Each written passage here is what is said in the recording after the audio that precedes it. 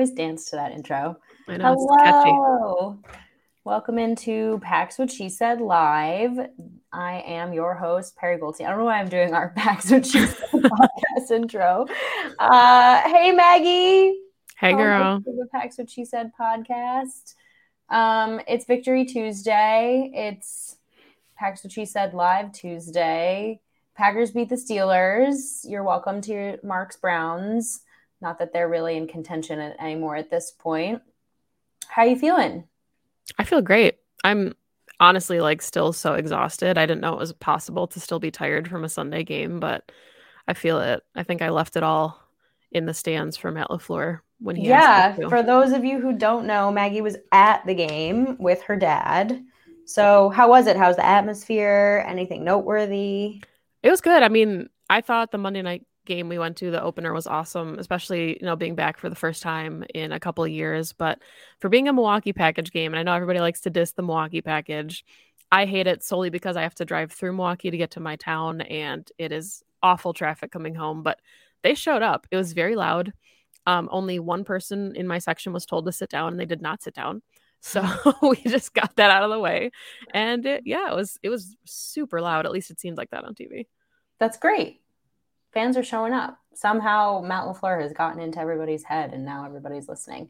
I mean, I remember in the Monday night game, it was loud. Mm-hmm. Again, it was like the home opener and I think everyone was super hyped. But even in the rain, nobody left. Nobody left until the end when it was very clear the Packers were winning. Yeah, Big B, not a hangover. Just didn't get home for 4.5 hours afterwards and then had to do some film study. But appreciate you being here. Some film study. Had to do some film study. Okay, so what'd you see on your film study? Let's do game balls. We've never done that. Give me an offensive game ball and then I'll give you one. Randall Cobb, buddy. Okay. All right. Obviously. Welcome back. I think in general, there was not that much to take away from this game. Packers didn't really need to do anything special to beat the Steelers. Steelers are an average to below average team. They were just clearly the better team on the field. So, which is nice. You want a good, solid, mundane win. It does not always need to be like the 49ers game, but it was really, really nice to see that connection between Aaron Rodgers and Randall Cobb again, because it's there with Adams. It's going to be near perfect with Adams, but to have a second security blanket for him is just unstoppable. Yeah. And I mean, I was going to give my game ball to AJ Dillon. I think Randall Cobb's a really good one. I thought Dillon, it finally was the progression that we wanted to see where it's late in the game. I know the Packers didn't put up any points in the fourth quarter. Matt LaFleur had even said yes, we had a couple opportunities to kind of close out the game and we didn't do that. But as far as getting away from the run game, they didn't do that. And that was really nice to see. I think what was interesting to me on the rewatch, curious your thoughts on this, was the fact that, everything is so different when you're in the stands. They don't show replays. It's, you're getting a very specific view of the field from your seat, whereas on TV, it's a lot clearer. And it felt like the tone after the game was that the Steelers game was the Packers' most complete win of the season. And I had actually thought that the 49ers game was a better, holistic performance from the Packers. And I thought, if Big Ben had just a touch better arm, this game would have been a lot closer than people wanted it to be. Whereas I thought, on the flip side of the 49ers, it was maybe bad calls that were keeping them in the game, which, we can talk about bad calls in the Packer game too. But I don't know. So what did you think? Did you think that this was the win for them so far or not really? That's an interesting way to put it. I think the win was still the 49ers win, mainly because they had to overcome so much adversity. But I do think now that you say that, you're right. It was a very complete win. Obviously, there were a couple drives that stalled out or ended in field goals, and you'd hope that they'd get in the end zone. But for the most part, I think all three phases performed well. Perform better than their opponent. That's all you really need to win a game. That's why I kind of think of this game as just a very average, mundane win, which is fine. You need to grab those if you're the better team on the field. Yeah, and I mean, I think that you can always pinpoint the flukes. Matt LaFleur always says there's when you watch the game, it's never as bad as you think it is, and it's never as good as you think it is either. Like, totally understand that. But when you do rewatch the game, the Packers are down in scoring range, and then Aaron Jones fumbles. Like, that's not something that would normally happen for the Packers. So that was maybe one of those opportunities Matt LaFleur talked about where you can close out games. And they went for it on a couple fourth downs just to kind of keep burning clock, that I think there were opportunities to score points left on the field. What else about the offense? Talk about the tweet that you had this morning about 11 personnel, because I thought that was a really, really cool observation that I want to talk about more. Oh, yeah. I've noticed it the last month. It's only been 4 weeks. And I think there's been a lot of kind of negative reactions around how much 11 personnel Matt LaFleur is using. And for those watching, because I saw a couple comments on my tweet, so I want to clarify, 11 personnel is three wide receivers, a running back, and a tight end. It's kind of very base. You saw a lot of it with Mike McCarthy. And that's been kind of the criticism, right? Is that LaFleur is a little bit more creative than that. He likes to use 2 running backs on the field, 2 tight ends on the field. He doesn't run a lot of 11 personnel. But the more I've watched, it's not your traditional 11 personnel, right? Because you have Bob Tonyan, who is, yes, a great blocker, but he's also become a pass catching tight end. So he's a little bit more versatile. You're getting more wide receiver type things out of your running backs in a Matt LaFleur scheme. And you're getting your wide receivers blocking like their tight ends. And so I just feel like because of all of the versatility in those 3 positions that are able to do what traditionally the other skill positions do best, your Matt LaFleur is able to run a lot of different looks out of 11 personnel. That's very non-traditional from 11. So I really liked what I've seen from him. I think it's been able to open up the playbook. And that way, when you're in that base, the defense is they could do anything with this set. And I think another thing that we talked about, if you watched our Twitch stream last week about the 49ers game, was that we actually loved seeing a little bit more hurry up. And if you're going to play hurry up and you're going to play no huddle, which is not typical of Matt LaFleur because he likes to switch out people all the time, you can still be super creative in that 11 personnel because those players can do so much. So I've just liked that. We always talk about how he builds off of things and he's really creative.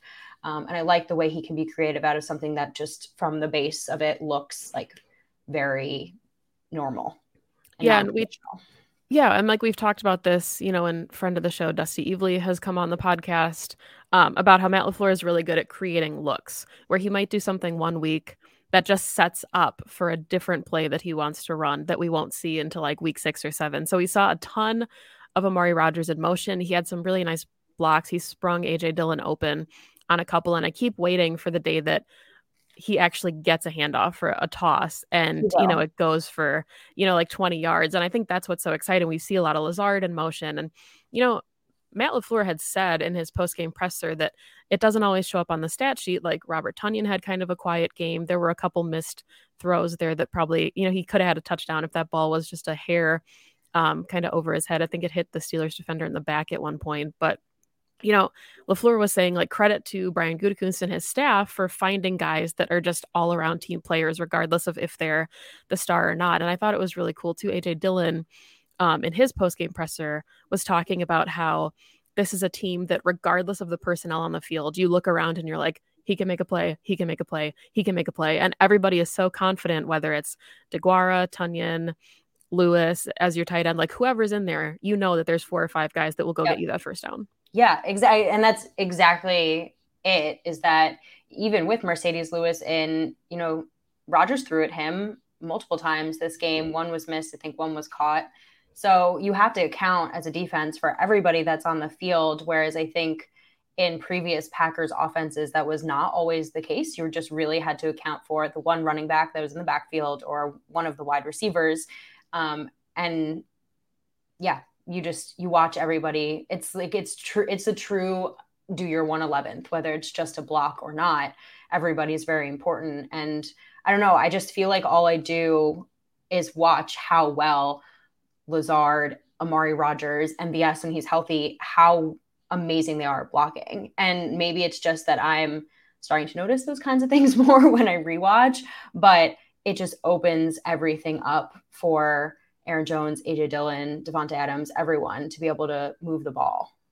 Yeah, and I don't want to go back to like the narrative from a couple of years ago that Aaron Rodgers didn't have weapons, but I think, the argument had always been that these are different kinds of weapons. Like people think weapons and they think you need six Devontaes, and that would be incredible. Like we would love to have six Devontaes, in the lineup, but the point being like you draft AJ Dillon and it's like, oh, why? Like why do you need a bruiser back in the second round? And then we see against the Steelers because he just closes out games for you, or Josiah DeGuara. I know, in the comments somebody had mentioned him kind of get reacclimated with the offense, but there's so many wrinkles, and I think the problem we're almost running into now with LaFleur is he has so many pieces. Like I'm dying to see Kylan Hill in the offense, and I don't know if we'll see that at all this season because there's just Amari Rodgers isn't in yet. There's so many different packages, and you said so many different looks that it's almost like there's too many pieces, and we don't want LaFleur to get like overwhelmed by the big picture in the offense. But I feel like that's fun though, because it's still so early in the season and everything that he's trotting out there is working so far. So he can continue to use that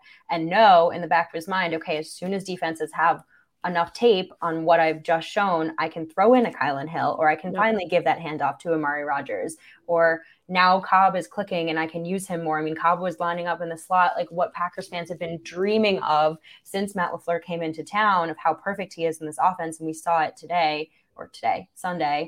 And I think he, like you said, he's just going to continue to build and know that there's even more pieces that he can rotate in and no one's going to know what to do with them.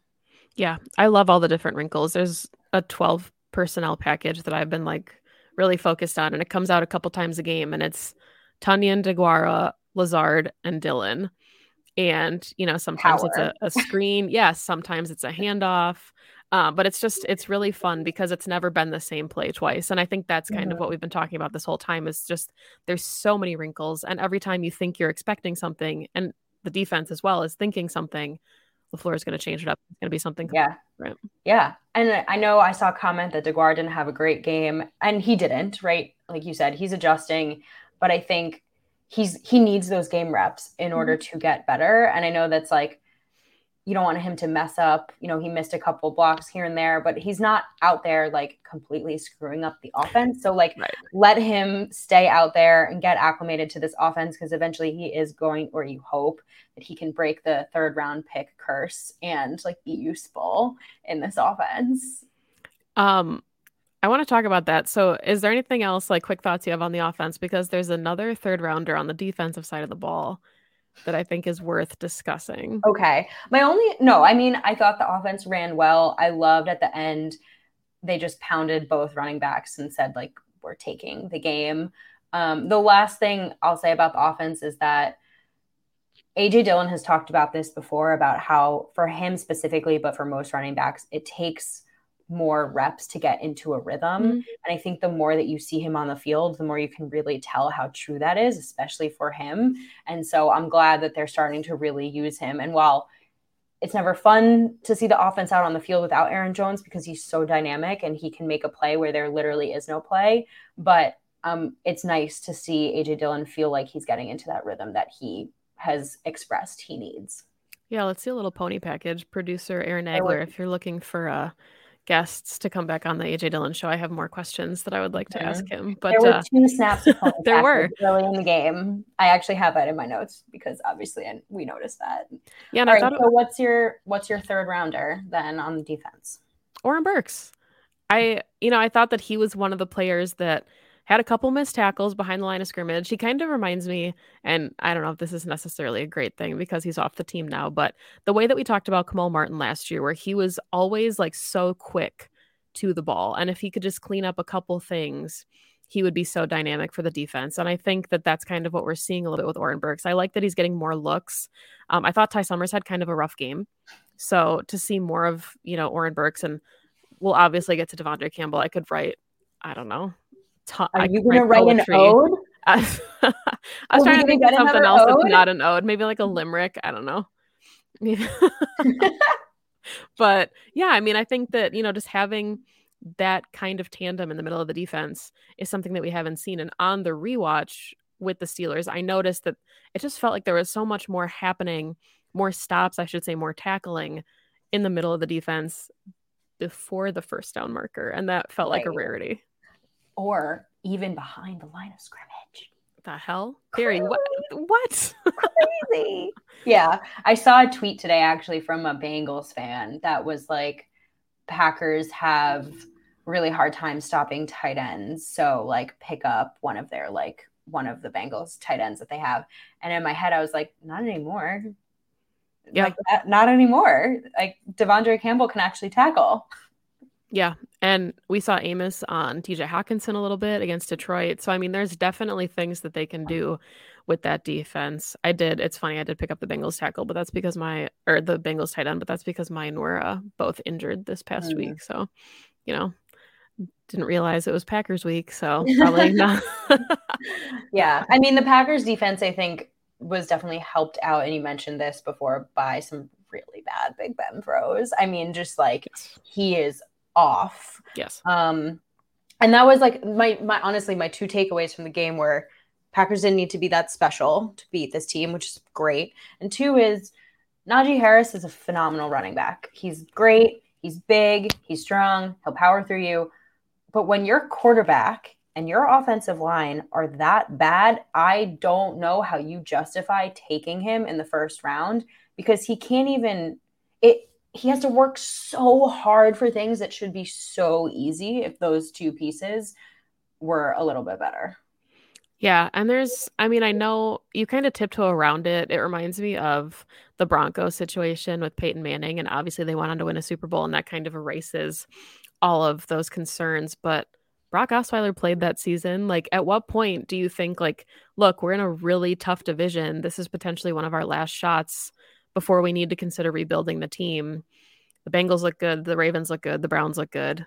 Like, when do you play Mason Rudolph or Dwayne Haskins? Like, does that thought come up? Because, when we talked to Brooke Pryor from ESPN, she had said, like, 1-3 isn't the sky is falling, but pretty soon you're going to get to that point. And their schedule is tough these next couple weeks. They're playing some pretty good teams. They're in a tough division as well. And now they're in a 2-game hole that they're going to have a really hard time climbing out of. I think that when you start to play Dwayne Haskins and Mason Rudolph, you're essentially giving up on your season. You're saying, we already know that this is a lost cause. To bench Ben when he's healthy there's a lot more behind that. There's a lot more to that than any other quarterback. I mean, it's like when they put Daniel Jones in, the Giants put Daniel Jones in over Eli Manning. Like, you're making a statement like that we are moving on. And unfortunately, the Steelers don't have that first round pick. Like, Daniel Jones was clearly picked to be the future, right? And they're saying, okay, we're moving on to a new era now.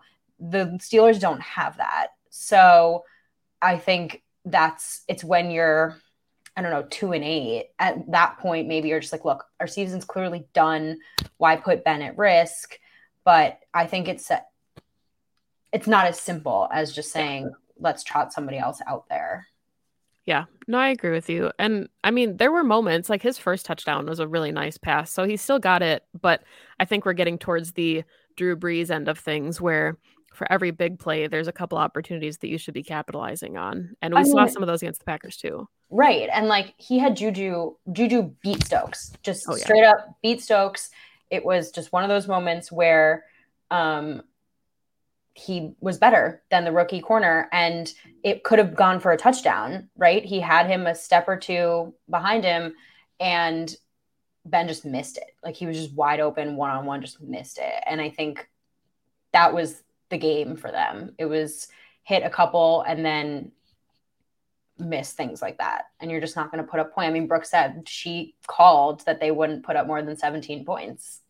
Yeah. And I mean, there were so many opportunities. Like you said, there was the one on Stokes. Isaac Yiadom got burnt for one. But at that point, it was like almost garbage time where you don't think that the Steelers are going to be able to come back for that or from that. And it was an overthrow. So, yeah, but enough talking about, what the Steelers did poorly. Let's talk about what the Packers defense we thought did well in that game. Outside of course, the potential loss of Jair. We should know more about that tomorrow. There will be multiple doctor's appointments and multiple opinions. I don't know about you, Perry, but I've seen everything on Twitter from he can play in a couple weeks with a brace to it season ending and needing surgery or put him on IR and bring him back mid-season. Kind of runs the gamut. It does. I mean, we have like very little information, right? We know that it's some kind of AC joint problem, which literally, like you said, could span him just being out for like a week or two, or it could be season ending if he needs surgery. We saw a photo of him in a sling, but again, that doesn't mean a ton. Like if he just dislocated his shoulder, that's a much Right. we're going to be put in a sling, but it's a quicker turnaround time. So I was told today while I was recording with Ross Uglum that he has heard mumblings that it's not season ending, that like at least there's some level of understanding. He'd be very surprised if it was season ending, but that still doesn't bode well. Like if Jair missed 6 weeks, like that's bad for this team. Yeah, and I think this is the tough part that you always encounter where, you know, who I podcast with for Pack a Day, Jacob Westendorf says, like, you know, you always want jars on the shelf. And we talked all season about, or all off season about how the edge position was the best on the team because you had Za'Darius and Preston and Rashawn. And Jacob's argument was always, well, what happens if you lose one? And of course, to start the season, you're without Za'Darius. And, you know, Jair had made up for a lot of kind of weaknesses and vulnerabilities in the secondary. And for as good as Eric Stokes has looked, still a rookie, still got some growing pains. And I think that then becomes your issue because now you're losing both of your all pros on defense for potentially a considerable amount of time. And it's a marriage between generating pressure and coverage. And if you can't do either of those things well enough to make up for the other, you know, I guess I'll ask you this and then, you know, leave a comment, your thoughts, because I'm just generally curious, you know, the overall consensus. Are you comfortable with where the defense is at going into the next 3 weeks? So at Bengals, at Bears, home against Washington. 3 weeks. Are you okay with where the defense is at, or are there major red flags? That's an interesting question. I mean, are you saying without Jair Alexander? Yeah, let's say that it's, you know, give him a couple weeks to heal up, but he can come back for the Cardinals game against the, you know, Thursday Night Football. No, I don't feel great about it. Do I think that they could probably still win 2 of the 3 of those games? Yes. But I don't love the idea of your boundary corners being King and Stokes. Chandon's been, I mean, you can talk about Chandon if you'd like. He's been a liability a little bit. So it leaves them very vulnerable. I think that if the front continues to play like they are and they continue to get pressure like they are, that makes things a little bit easier, but they're going to need to bring in some help back there. Yeah, I think that's the tricky part is just looking at like the sheer number of reps that these guys have played. Obviously, you have Kevin King. If he can come back, he is the veteran in the room at that position, but Eric Stokes is a rookie. Shamar John Charles is a rookie. He got a couple snaps on the boundary kind of late in the game, but he's played like 20 snaps on defense this season. Chandon Sullivan, I thought, struggled quite a bit in the slot. And then you have Isaac Yiadom. So those are your 4 healthy corners if we're saying Kevin King is healthy enough to play on Sunday. And that's tough, especially knowing how much nickel we've seen from Joe Barry. So maybe you potentially drop Darnell Savage in the slot, and then you put Henry Black and Amos back there. Or maybe Vernon Scott can come back. But I think the Packers are definitely going to have to get creative with how they kind of handle some of those nickel packages because they're utilized a lot. Yeah, I was thinking that there at least are a handful of safeties that they could rotate in for some level of assistance, but there's no 2 ways around it. When you lose your all-pro corner who shuts down half of the field for you for the most part, it's a hole that you can try to fill, but you're never going to fill it completely because Jair Alexander is a rare, unique, elite, special player. I think my thought process is the next 3 weeks are a lot easier than the month that follows. So if now is the time to let some players come back from IR and heal up, then good, right? And we likely, I think, he comes back week 7 at the earliest, David Bakhtiari. Theoretically, yeah. Theoretically. So that's for the Cardinals game. Right. Yeah, and I mean, I think that's the really hard part, right? Is like, it's like a catch-22 where you've got these games that should be winnable when you're talking about Bengals, Bears, Washington. But these are the ones that you can't afford to lose. Like if you drop a couple games against the Chiefs and the Ravens, it's like, okay, yeah, you know, so not that you want your star players to miss those games. I understand that, but it's like that's what makes all this so tough is like when you're trying to balance how long you can afford to lose certain guys. And, I thought Aaron Rodgers said it really well too. And he was like, look, if you said we would go against the 49ers front and the Steelers front and get 2 wins, we'd be ecstatic at that point. And now we're 3-1 without our best offensive linemen and Bakhtiari and Jenkins. So yeah, best 2. Yeah. Yeah. All right, what else stood out to you from the defense? The defensive line, I think, is playing a lot better. And again, the Steelers' offensive line is not good, so that could have been part of it. But Rashawn Gary has looked fantastic.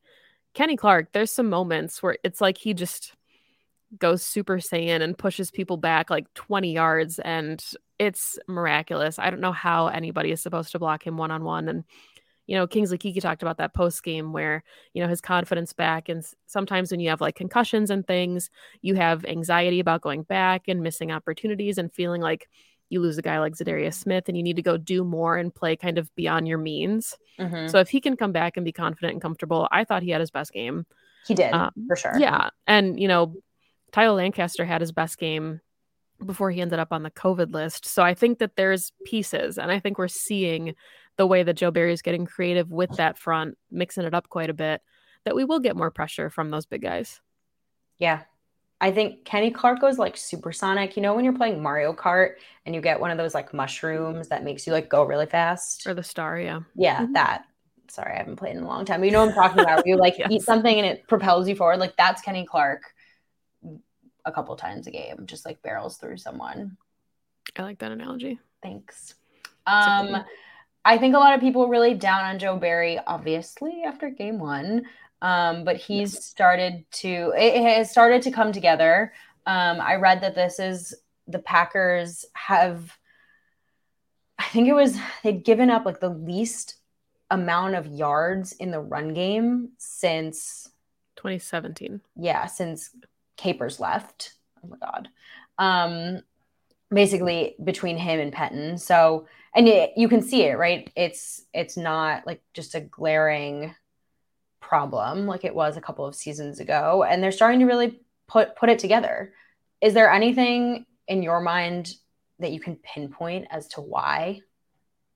I think a lot of it is tackling, honestly, because it's very easy for running backs if you're getting like dove into instead of wrapped up to break those tackles, especially when you're up against a big guy like Zeke or even like an AJ Dillon. It's hard to bring those guys down if you're not wrapping up. And I think we've seen I think it was Adrian Amos that talked about this when Joe Barry first got hired, is there's like this gang tackling mentality that they have now more than ever. And I noticed that a lot against the Steelers, where wherever the ball would be, there would end up being 3 or 4 defenders there, regardless of where the play ended, if it was behind the line of scrimmage, before the first down marker, even after a first down. So just rallying to the point of attack, I think, has been so big for Joe Barry. And I think having Adrian Amos playing closer to the box helps a lot. And I think having Devondre Campbell in the middle of the defense helps probably more than anything else could at this point for that defense. Yeah. Who would have thought that random Falcons linebacker would be such a missing link for this team? His quote was like my favorite quote of the season so far, where he said he's always been the Robin to someone else's Batman in every other defensive scheme. So here he gets to come and show what he's capable of. And I think that's really interesting because all offseason we've talked about like, well, it's Chris Barnes' defense, right? And Devondre Campbell's going to be like a spot player. No, yeah. This is Devondre Campbell's Batman. And it shows. And we talked about how big he was in training camp and how his sideline to sideline, like lateral agility, how good he looked moving and covering tight ends. Well, we're seeing it now. And week 1, obviously, we talked about how he had some growing pains in the middle of the defense, but it was Joe Barry. It was a new team, a new scheme. All that makes sense. So now he's Batman and he looks good. He does. I mean, he's a big man. I don't mean like they're all big men. Like he's a big man. And so the fact that he can move the way he does and also, like you said, wrap and tackle. I mean, I've seen more tackles for losses in this season than I have in like recent memory from this Packers defense. And he's usually in there. He's usually in and around the play that's being made, unless it's like, a big passing play into the secondary. I do want to talk about Stokes just like more specifically because I was talking to Andy Herman today, friend of the show, and we were talking about how when Stokes came out of the draft, it was all the talk around Stokes was that he's super athletic and there's a lot of gifts here, but there might be some like level of development that needs to happen from Eric Stokes. And to be quite honest, obviously I'm not a scout, so I'm not about to question people, but I did think, like, at least when I watched him in Georgia, like he looked like an NFL ready cornerback, like a first round pick. And like I never understood kind of why he would be talked about like that versus, you know, any of the other first round picks. Like there were a few that were clearly holistic, but anyway, then all of a sudden in training camp, you're hearing a lot about how he needs to catch up to everyone else. He's a little behind, rookie things. Like, okay, fine. So he won't play for a while. And then all of a sudden he's being thrown in week 2. And I was nervous just based off of what everybody kind of said is that he needs some developing and he's not quite ready yet. And then all of a sudden, while he, yes, has some growing pains and there's been a few too many DPIs, in my opinion, he's played better than Kevin King by like a wide margin. And he's playing really aggressive and really fast. He has 4.28 speed, so it's not a surprise. And has the most pass breakups. I think he's tied with 2 other corners in the league for the most pass breakups in the NFL at the moment. So a lot less developmental than I think like people realize, which is obviously good for the Packers now with Jaire being hurt. But I've just been like overall, I think very impressed with the way that he's looked in these 3 games that he's started. And obviously you want him to develop a little bit more, become a little bit more polished, but he's been like fairly reliable. And I don't think you can say that about a lot of rookie cornerbacks. I mean, you looked at like Jeff Okudah in his first season and he was not good and struggled a ton. So what are your thoughts on the way Stokes has played? So I think there's a lot of factors that go into this. And obviously he has looked good. He's had a number of pass breakups, and I think, you know, part of that could be because the other side of the field is Jaire Alexander and you're not throwing the ball to him. Some of it could be that he's a rookie and you're going to test the rookie as much as possible.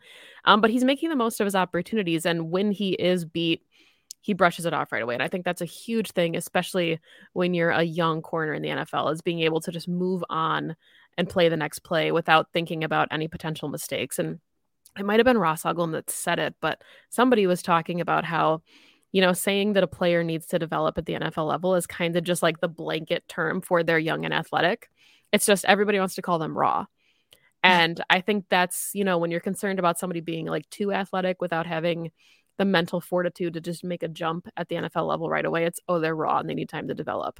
So I think that was a really easy thing to write off about Eric Stokes because he was an incredibly athletic prospect, and maybe he wasn't as NFL ready as like Horn or some of the other players that came in with NFL lineage, but he's looked really good. And I think having Kevin King was still a benefit to him because I think that's competition and somebody to push. And I do want to give Kevin King credit for being the first person to come over and congratulate Eric Stokes when he did get his pick. I think that says a lot about the locker room and the team and the dynamic. And Kevin King has said, like, look, if he can come in and beat me, then good for him. The Packers made the right choice. And Right. I like that he has that mentality. But I think it's going to bring everybody closer. You know, if Kevin King and Eric Stokes are the 2 boundary guys playing on Sunday, I think that, you know, says a lot about their dynamic and how close they are. But yeah, I guess that's a really long way of me saying that I think he is still a pleasant surprise because we thought that we wouldn't see him until maybe midseason. But I think all of his growing pains are just that. Like, I think they're growing pains, and I think that we're seeing more good than negative at this point from him, which is all you can ask for. Right. I just find that every game he like builds off the last game and does something better. And you saw it with the Steelers, right? I think it was a bad decision by Ben to throw that ball, but Stokes is in the right position and it was good coverage and he capitalized on a poor quarterback decision and got his first pick and his first Lambeau leap. So hope to see more of that from him. Yeah, I agree. And I don't remember who said it. Somebody mentioned that it looked like Savage could have been in on that pick too if Stokes dropped it because they were just playing such tight coverage. But yeah, let's talk about the safeties because you and I have our own kind of thoughts on Amos and Savage as a tandem and, you know, where we kind of wanted to see them lined up. Are you of the mindset that you'd like to see Savage look a little more in the slot? Because to me, that would be, I think, maybe the solution I'm most comfortable with if Jaire misses any time is Kevin and Stokes on the boundary with Savage in the slot. Yeah. I mean, I'm in full agreement there. I think like it's tough when you have a player like Savage who's gifted at two different positions, basically, because Yeah. he's going to be successful in the slot, and he has been a pretty successful safety.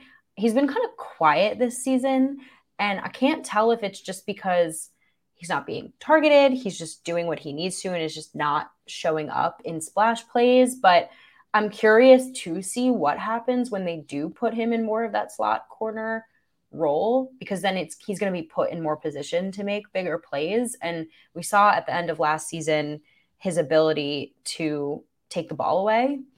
And so when he's being targeted a little bit more in that way, I think that could be a possibility. It'd be nice. I have more faith, like we said earlier, in Amos, Black, even Vernon Scott being able to take over that safety role than I do with Chandon Sullivan being left in the slot. I think, and maybe I'm crazy for this, I don't know, I'm sure people will tell me if I am, but there's a part of me that is really interested in a Joe Barry dime package that is, when healthy, Stokes and Jair on the boundary with Savage and Amos both playing close to the line, Amos in the box, Savage in the slot, and then you have Vernon Scott and Henry Black back deep in your two high. I want to see what that looks like, because I think that potentially could be your best solution in the secondary if we're not sure of Kevin King. Yeah, it would totally depend on who's on offense, though, because I could see any offense, like Big Ben probably couldn't throw a deep ball that well, but I could see them being targeted if it's just the two of them back there deep. Yeah. And that's the thing too. I think that's, outside of week one, I think at this point we can call it an anomaly. The players are talking about, that was a real eye-opening game for them to kind of, get on the right trajectory. I don't know how else to say it. They want to flush that game and move on from it. And I think we've seen that. Yeah. But they haven't really faced too many offenses that are just going to open it up, or too many quarterbacks that are capable of doing that just yet. So we're probably not going to see it really. Joe Burrow, maybe. I was going to say, I don't know. Joe Burrow and Ja'Marr Chase could be that threat that we haven't seen. And again, Tyler Boyd looks really good. Like, I definitely don't count this Bengals team out as an easy win, especially on the road. Well, and there's 3 receivers, you just mentioned 2 of them. You've got T. Higgins as well that can blow the top off of a defense if you're not prepared for it. So I think that the Bengals are probably, of the 3 in the next 3 weeks, the biggest challenge for this Packers defense. So it would be kind of wild if the Bengals beat the Packers next weekend. Like, for that, we're gonna lose everybody watching right now. Everybody's gonna be so upset. But no, I think that the Bengals are one of the surprises of this season so far, for sure. Just like the Raiders, I guess you could put in that category. I don't think anybody thought the Cardinals would start the season 4-0, even though they're a really good football team. So the Cardinals beating the Rams. Yeah. Crazy. Yeah. Okay. Should we talk about special teams really quick? Do we have to talk about special teams really quick? I don't know. We do. We should. Okay. 2 things about special teams. One is watching them down that punt at the 4-yard line. I was like, I have never seen Packers special teams play like this. My heart. I was like, oh my God, they did a thing. And look, Mason Crosby is money, but that blocked kick was way too close for comfort. Yeah. They were one missed offsides call away from that game being way closer than it should have been. Like, that's a mistake that you cannot make.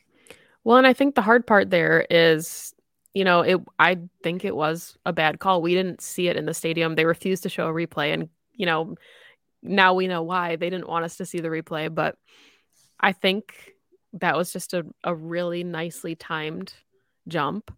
And then we saw it twice again on 2 of Mason Crosby's extra points. Like, multiple extra point attempts were almost blocked against that game. So there's something, that has to be fixed really quickly, because you clearly have a vulnerability on that side, whether it's the protection, if you have to send extra help, whatever it is. And Mo Drayton was asked about it last week before this game. So I'm curious what he says this week. And he basically said you have like 2.5 seconds. And if you can get the ball off in 2.5 seconds, it's almost impossible to block it because it's just not enough time for guys to get around the edge. But we're seeing that there's like fractions of them almost getting to the ball. So if any part of the operation isn't seamless, it's going to happen again, and it's going to happen pretty continuously. The announcers, while I was watching, it was Tony Romo and Jim Nantz. And they were both, Tony was saying there's no way that wasn't offsides because too many of them were in the backfield. On a special teams play like that, it's not possible unless it's a clear jump that all of them get back there that quickly, which I thought was really interesting because it's not an explanation I would have ever thought of. I just thought they're more athletic and they pushed our guys around. But I guess it was clear. I don't know. Someone in the comments said Joe Hayden is still very convinced he wasn't offsides. It doesn't matter anymore. What matters is what you said, which is they just need to be better at blocking on those. I don't want to like pile blame on because I think it's really easy to pinpoint a potential that we think is the problem and then just add on to it. But one of the explanations I saw was that Hunter Bradley lifted the tip of the football off the turf. And the second you do that, it counts as starting the snap. So anytime you move the ball, players can jump. So he was like wiggling the ball to get his hand in a better position, but they thought that he was lifting the ball, and that technically meant green beans go. They can get after the ball. So I don't know if that's a Hunter Bradley thing or an operational thing, but clearly there's something that the Steelers have noticed on tape and other teams will notice as well that needs to be fixed for this field goal unit. Yes. So last special teams thing. How do we feel about Cody Boho Blast? I'm not going to try to pronounce his name. Bohorquez. Yeah. We're going to buy Boho Blast jerseys and just rock them for the next 10 years because he's looked incredible. I tweeted it. I was like, what is it like to have good special teams? Like, this is insane. And just his punting style too, those like watermelon kicks are so fun. And you know, you're not supposed to kick out of your own end zone and pin someone at their own 35. Like, that's not supposed to happen. You're not supposed to fair catch that, but he's doing it. And I think that's, you know, at least you can check like one of the boxes of like the 18 things you want to see on special teams. It's like, hey, the punter, let's just, now there's only 17 things we got to worry about. No one has any questions today. Why no questions? Maybe they all thought it was the most complete game of the season too. Are you going to like stick your name on that statement? I actually think it's a really like astute observation because you're right. I mean, if not for the fumble, they made zero mistakes. And like even so in any other game, if there's a fumble recover, you know, and the defense recovers it, I'm like, damn, that puts the Packers behind. Like that would make me nervous, but I didn't even really feel that concerned by it because they were playing so well. And I think that's really interesting too, is like, I think it was Brandy, somebody in the comments had said earlier that like, you feel better about the defense when the Packers are playing with the lead. And we've talked about that. That's kind of been a thing in the LaFleur era where like, if the offense doesn't have a good on day, you worry about the defense. But when the offense is putting up 25 plus points a game, you're like, okay, you hope the defense can hold them to sub 24. And we've seen a lot of that in the Matt LaFleur era. And special teams, I think, is a huge part of that because going into last season, even 2019, if you shank a punt and your opponent starts at midfield, that puts so much more pressure on your defense. So I think that special teams is really helping the defense too by setting these guys up for long fields. Yeah. There you go. You got it. You got the recipe. Now you gotta repeat it. I cracked the code. I should just be an NFL coach. You should. Apparently it's that easy. You'd be a great NFL coach. Thanks. You're welcome. Matt LaFleur, call me. Hey, Corey, send a raven. Send your drone to his window. Okay, so no questions. Everybody's chilling. Any final thoughts? Want to thank my friends at Nosy Neighbor Brewing for getting me their discount double check. It's a fantastic beer and a great name. So thank you. If you are looking for something to do after our show, you can check out our friends at Game On Wisconsin. They have the MVS show. So even though he's on injured reserve, he's still coming on their show to talk about things he's seeing. I think they're going to ask him about Warzone tonight and, of course, his adorable dogs. And then you've got Mad Ramage also going live at 7 Central, 8 Eastern, because if I don't say 8, Perry's going to harass me about it. So you can check out both of those shows over on their respective YouTube channels. Cool. I'm excited for the Bengals game. Same. 3-1. I think it's going to be a really interesting one. The Packers, was it the last time they played the Bengals, that walk-off touchdown game when Rodgers was hurt? It was 2017. It was the hottest game at Lambeau record. Yeah, and Gmo got him down to like the 20-yard line, and then they kicked a field goal and win the game. Yeah. So Rodgers hasn't played the Bengals in quite a long time. A lot has changed with that team. So it's going to be a really interesting one. Just a quick plug from us. Obviously, we will have our normal show this week. We'll likely drop sometime on Friday, depending on when Maggie and I record. It'll be your Bengals preview show. We'll go live on Twitch again in the next couple of weeks with our post-game recaps. Live show will come back the first Tuesday of November. We are going to have some guests coming on in the next couple of weeks that are going to be really fun. Always like to tease them, but you'll find out if you follow us on Twitter. So with that said, follow us on Twitter, Pax What She Said, PWSS Podcast on Twitter, Pax What She Said, Instagram and Twitch.